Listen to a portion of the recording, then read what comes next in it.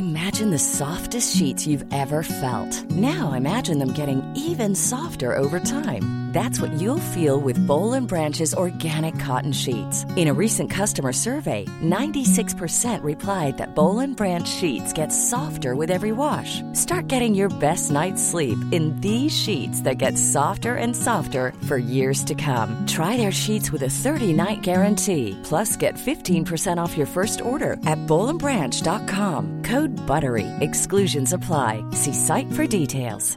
When you're ready to pop the question, the last thing you want to do is second-guess the ring. At BlueNile.com, you can design a one-of-a-kind ring with the ease and convenience of shopping online. Choose your diamond and setting. When you find the one, you'll get it delivered right to your door. Go to BlueNile.com and use promo code LISTEN to get $50 off your purchase of $500 or more. That's code LISTEN at BlueNile.com for $50 off your purchase. BlueNile.com, code LISTEN. Greetings, fellow time travellers. Great to have you with me once again as we continue our journey together through history, the history of the world. This is my love letter to the world. To help support this podcast series that's the work of Paul and myself, and to get access to exclusive content, sign up to my patreon.com site.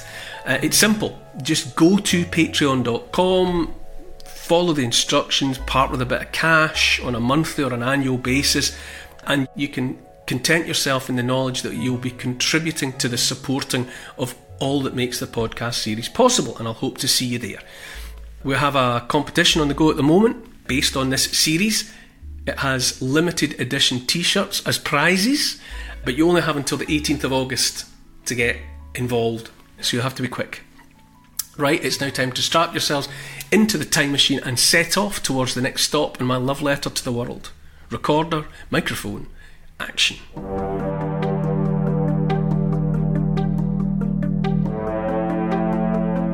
The ghost of a half-plucked chicken is haunting a city square.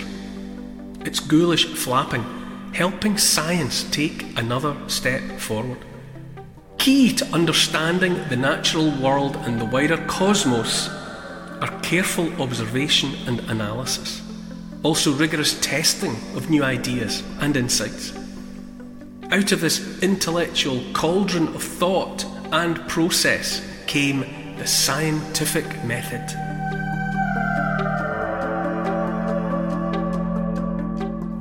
Hi Neil. Last week we travelled with you to the City of London in Great Britain to hear the finishing touches being put to the most iconic version of the world's best-selling book. Where are we this week?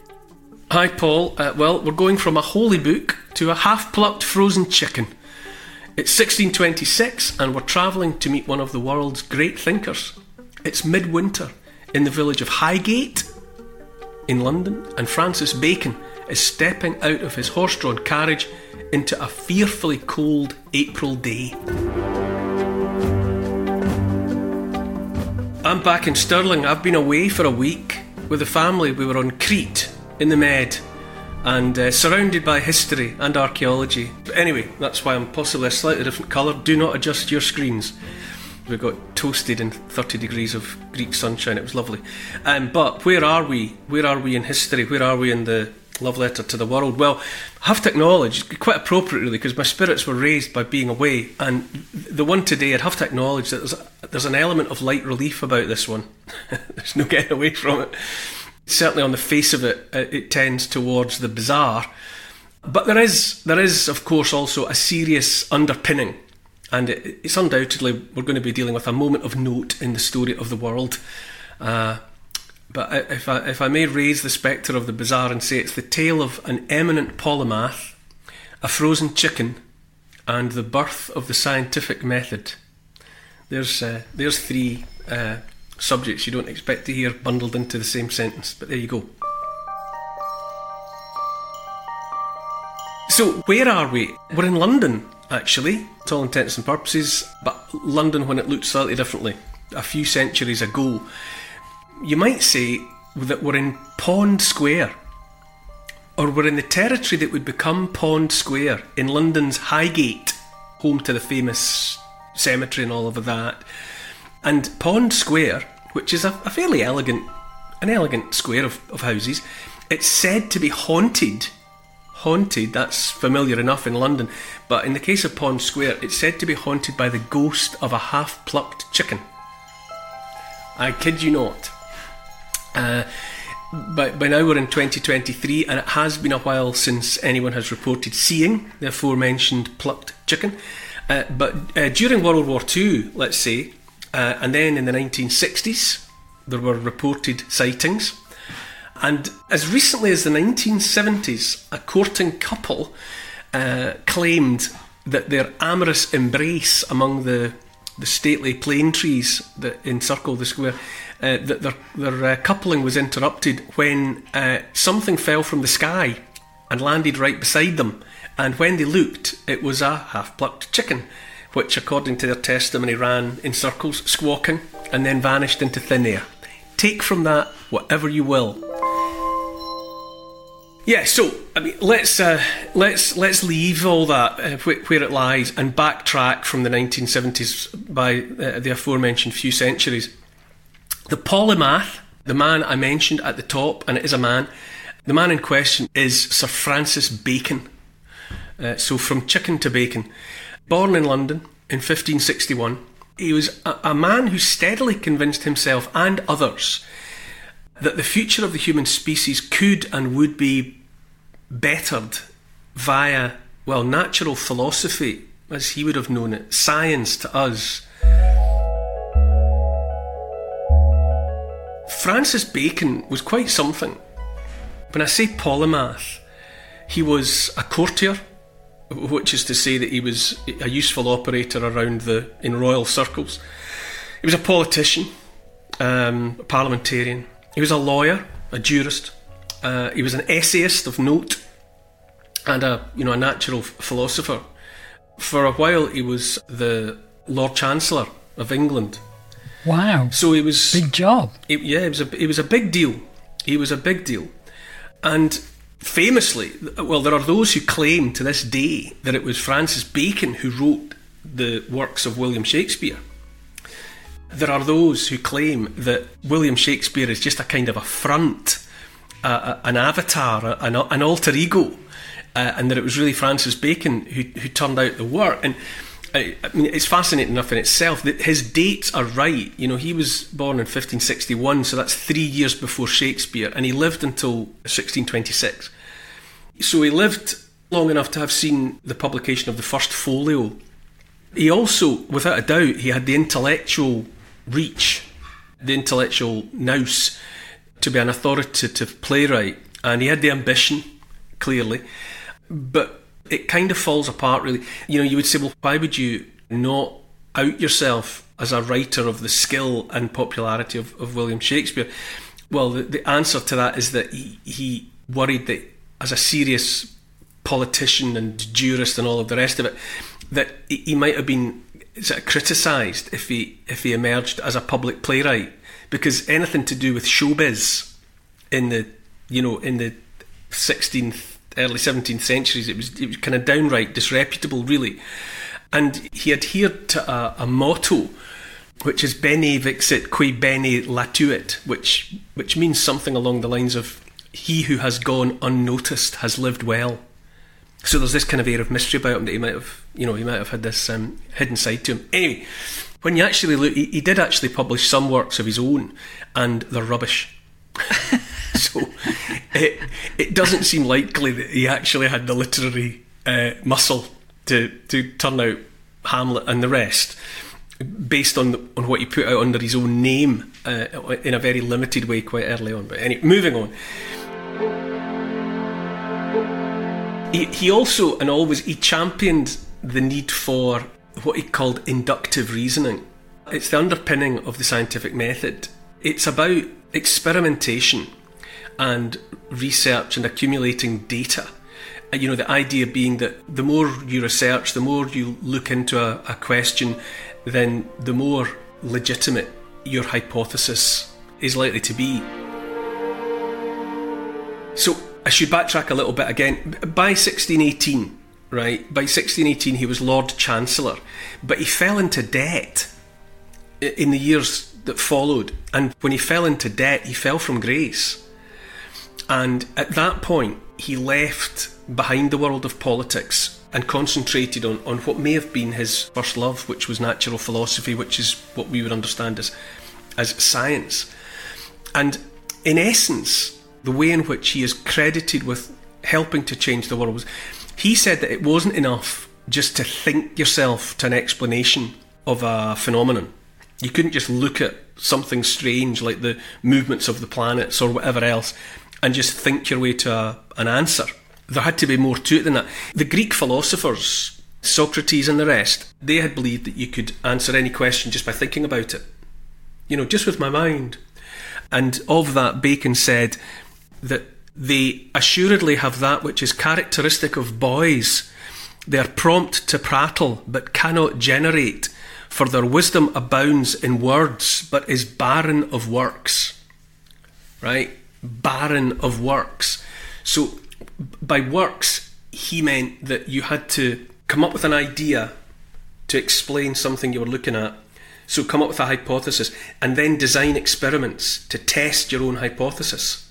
And as long as your explanation stood up in the face of the challenge of the experiment, then your hypothesis could remain credible.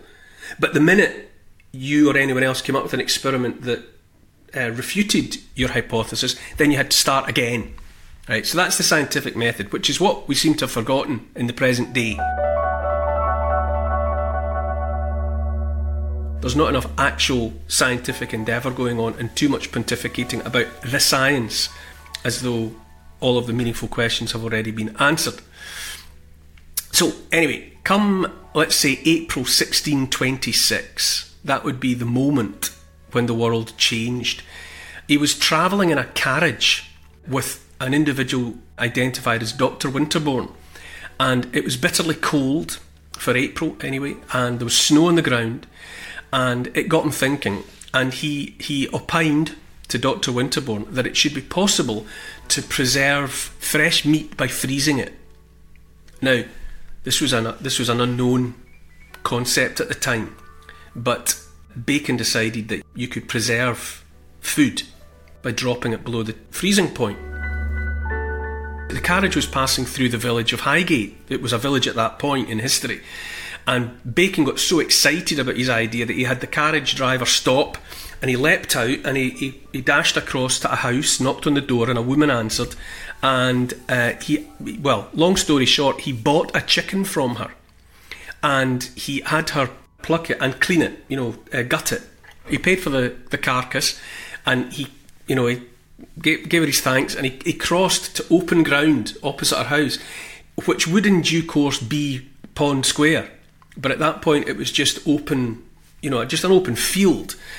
And there he took the chicken carcass and he packed the inside of it, the cavity, with snow, and then he put it in a bag, and he packed the bag with more snow, and then he dug a hole and buried the whole thing. So this was his experiment.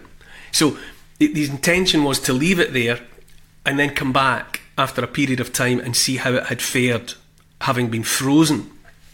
He jumps back in the carriage, but he had been, the process of doing it, the process of being outside in the snow, in the freezing temperatures, getting wet from handling it all, he became, he got a nasty chill, and his condition in the back of the carriage seemed to deteriorate, and Dr. Winterbourne, because he was a doctor, was alarmed by the fevered state that Francis Bacon seemed to have descended into, and he had the carriage divert to the home of a nearby mutual friend who was the Earl of Arundel.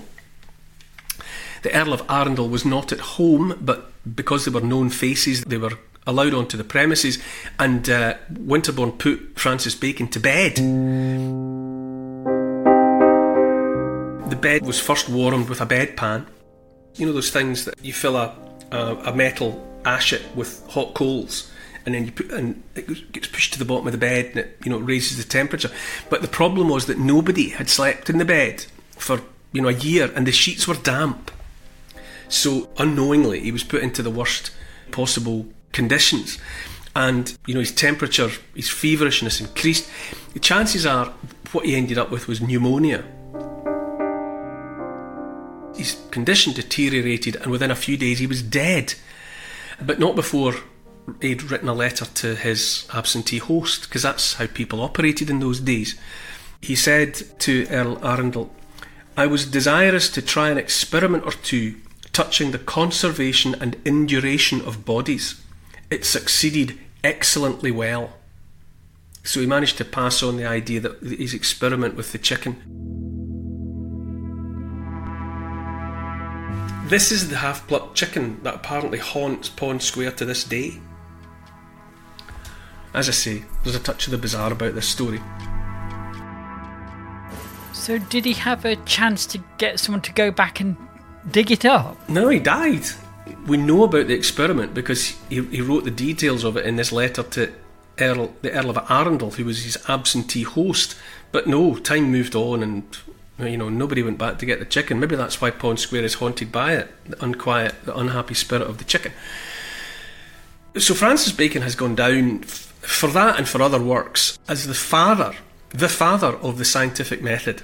And you might say it's justified, because what greater demonstration of the value of experiment is there than that made by someone who gave his life to the effort, which is what happened with Francis Bacon. Little coda, in 1627, the following year, after he was dead, a book that he had been working on was published. It was called New Atlantis. It was a novel, and it was about a utopian island where the population considered the pursuit of knowledge to be the highest calling. And on the island there was a college, which was a university, the kind of the hub of the whole operation, where people practiced the scientific method. There's a quote here: in the college they were dedicated to the works and creatures of God. The end of our foundation is the knowledge of causes and the secret motion of things and the enlarging of the bounds of human empire to the effecting of all things possible. So this was the idea with which he was consumed in the months and years before his death. Francis Bacon is a touchstone. He's a milestone on the road to scientific understanding. And because of this immortal contribution to the pursuit of knowledge and the scientific method, he's an icon. He is an icon of science.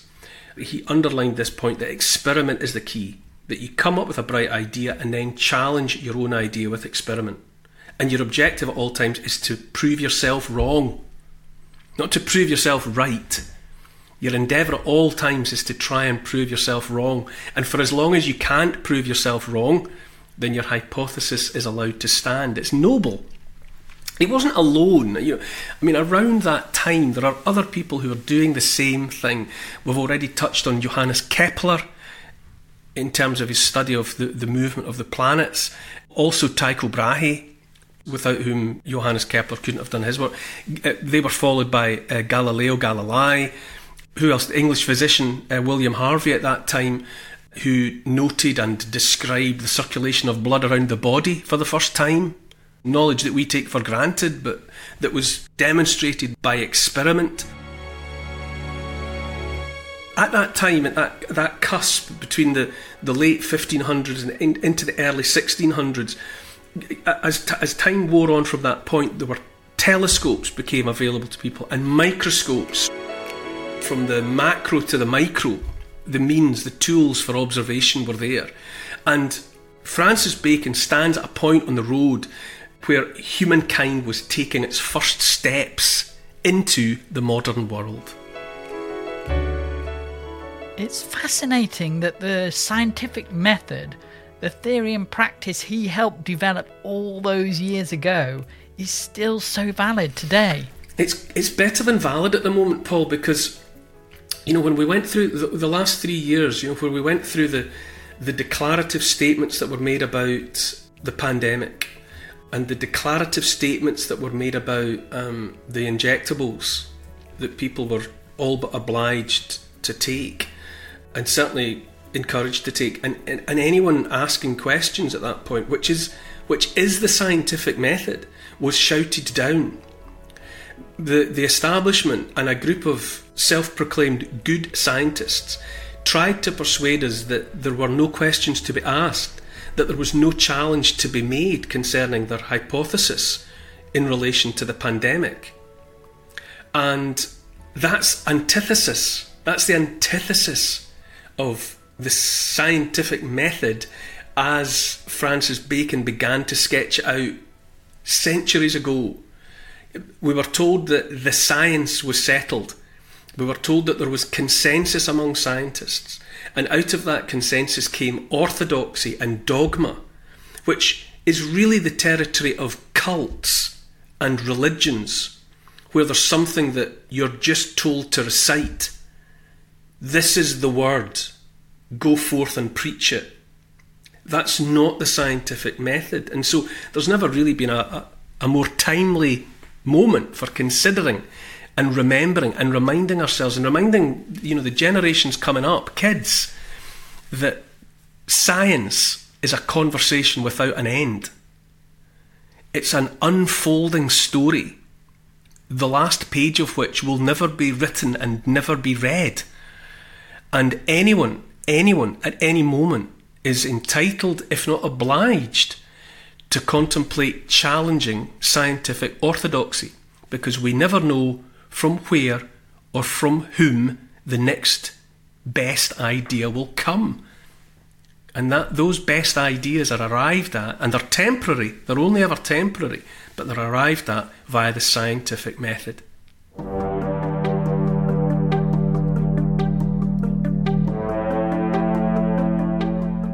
The bubonic plague hits Europe. Fear and panic spread. House doors in London are sealed and daubed with the prayer, Lord have mercy. The University of Cambridge closes its doors and Isaac Newton flees to Lincolnshire. For him, it becomes a time of great thinking and writing, of light and refraction, of objects in flight, of laws of motion, an orchard, an apple, mathematics, calculus, gravity, and a book, the greatest work of science ever written. Next time in my love letter to the world. To help support this podcast and to get access to new and exclusive history and comment vodcasts every week, sign up to my Neil Oliver Patreon site. I would love to see you there. Check out the Instagram account called Neil Oliver Love Letter, my YouTube channel simply called the Neil Oliver Channel, and to help build this podcast, please tell your friends about it, get them listening, and have them write a review to convince the online crowd to join us. For further reading about these moments in time, you could try my book. It's called The Story of the World in 100 Moments, and it's published by Transworld. Neil Oliver's Love Letter to the World is produced by Paul Ratcliffe and Neil Oliver for Catnip Inc. Music's composed by Milo McKinnon. Social media and YouTube producer is Oscar CFR. Additional research is by Evie, Lucian, Archie and Teddy. The finance is taken care of by Catherine and Trudy. Post-production is by Squared Studios and the graphics are by Paul Plowman. Thanks for listening. This has been a Catnip Inc. Podcasts production.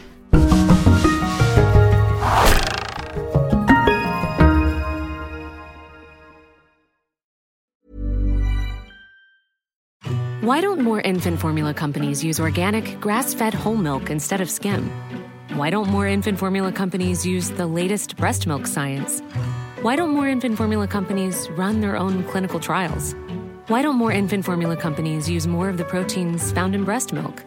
Why don't more infant formula companies have their own factories instead of outsourcing their manufacturing? We wondered the same thing. So we made ByHeart, a better formula for formula. Learn more at byheart.com.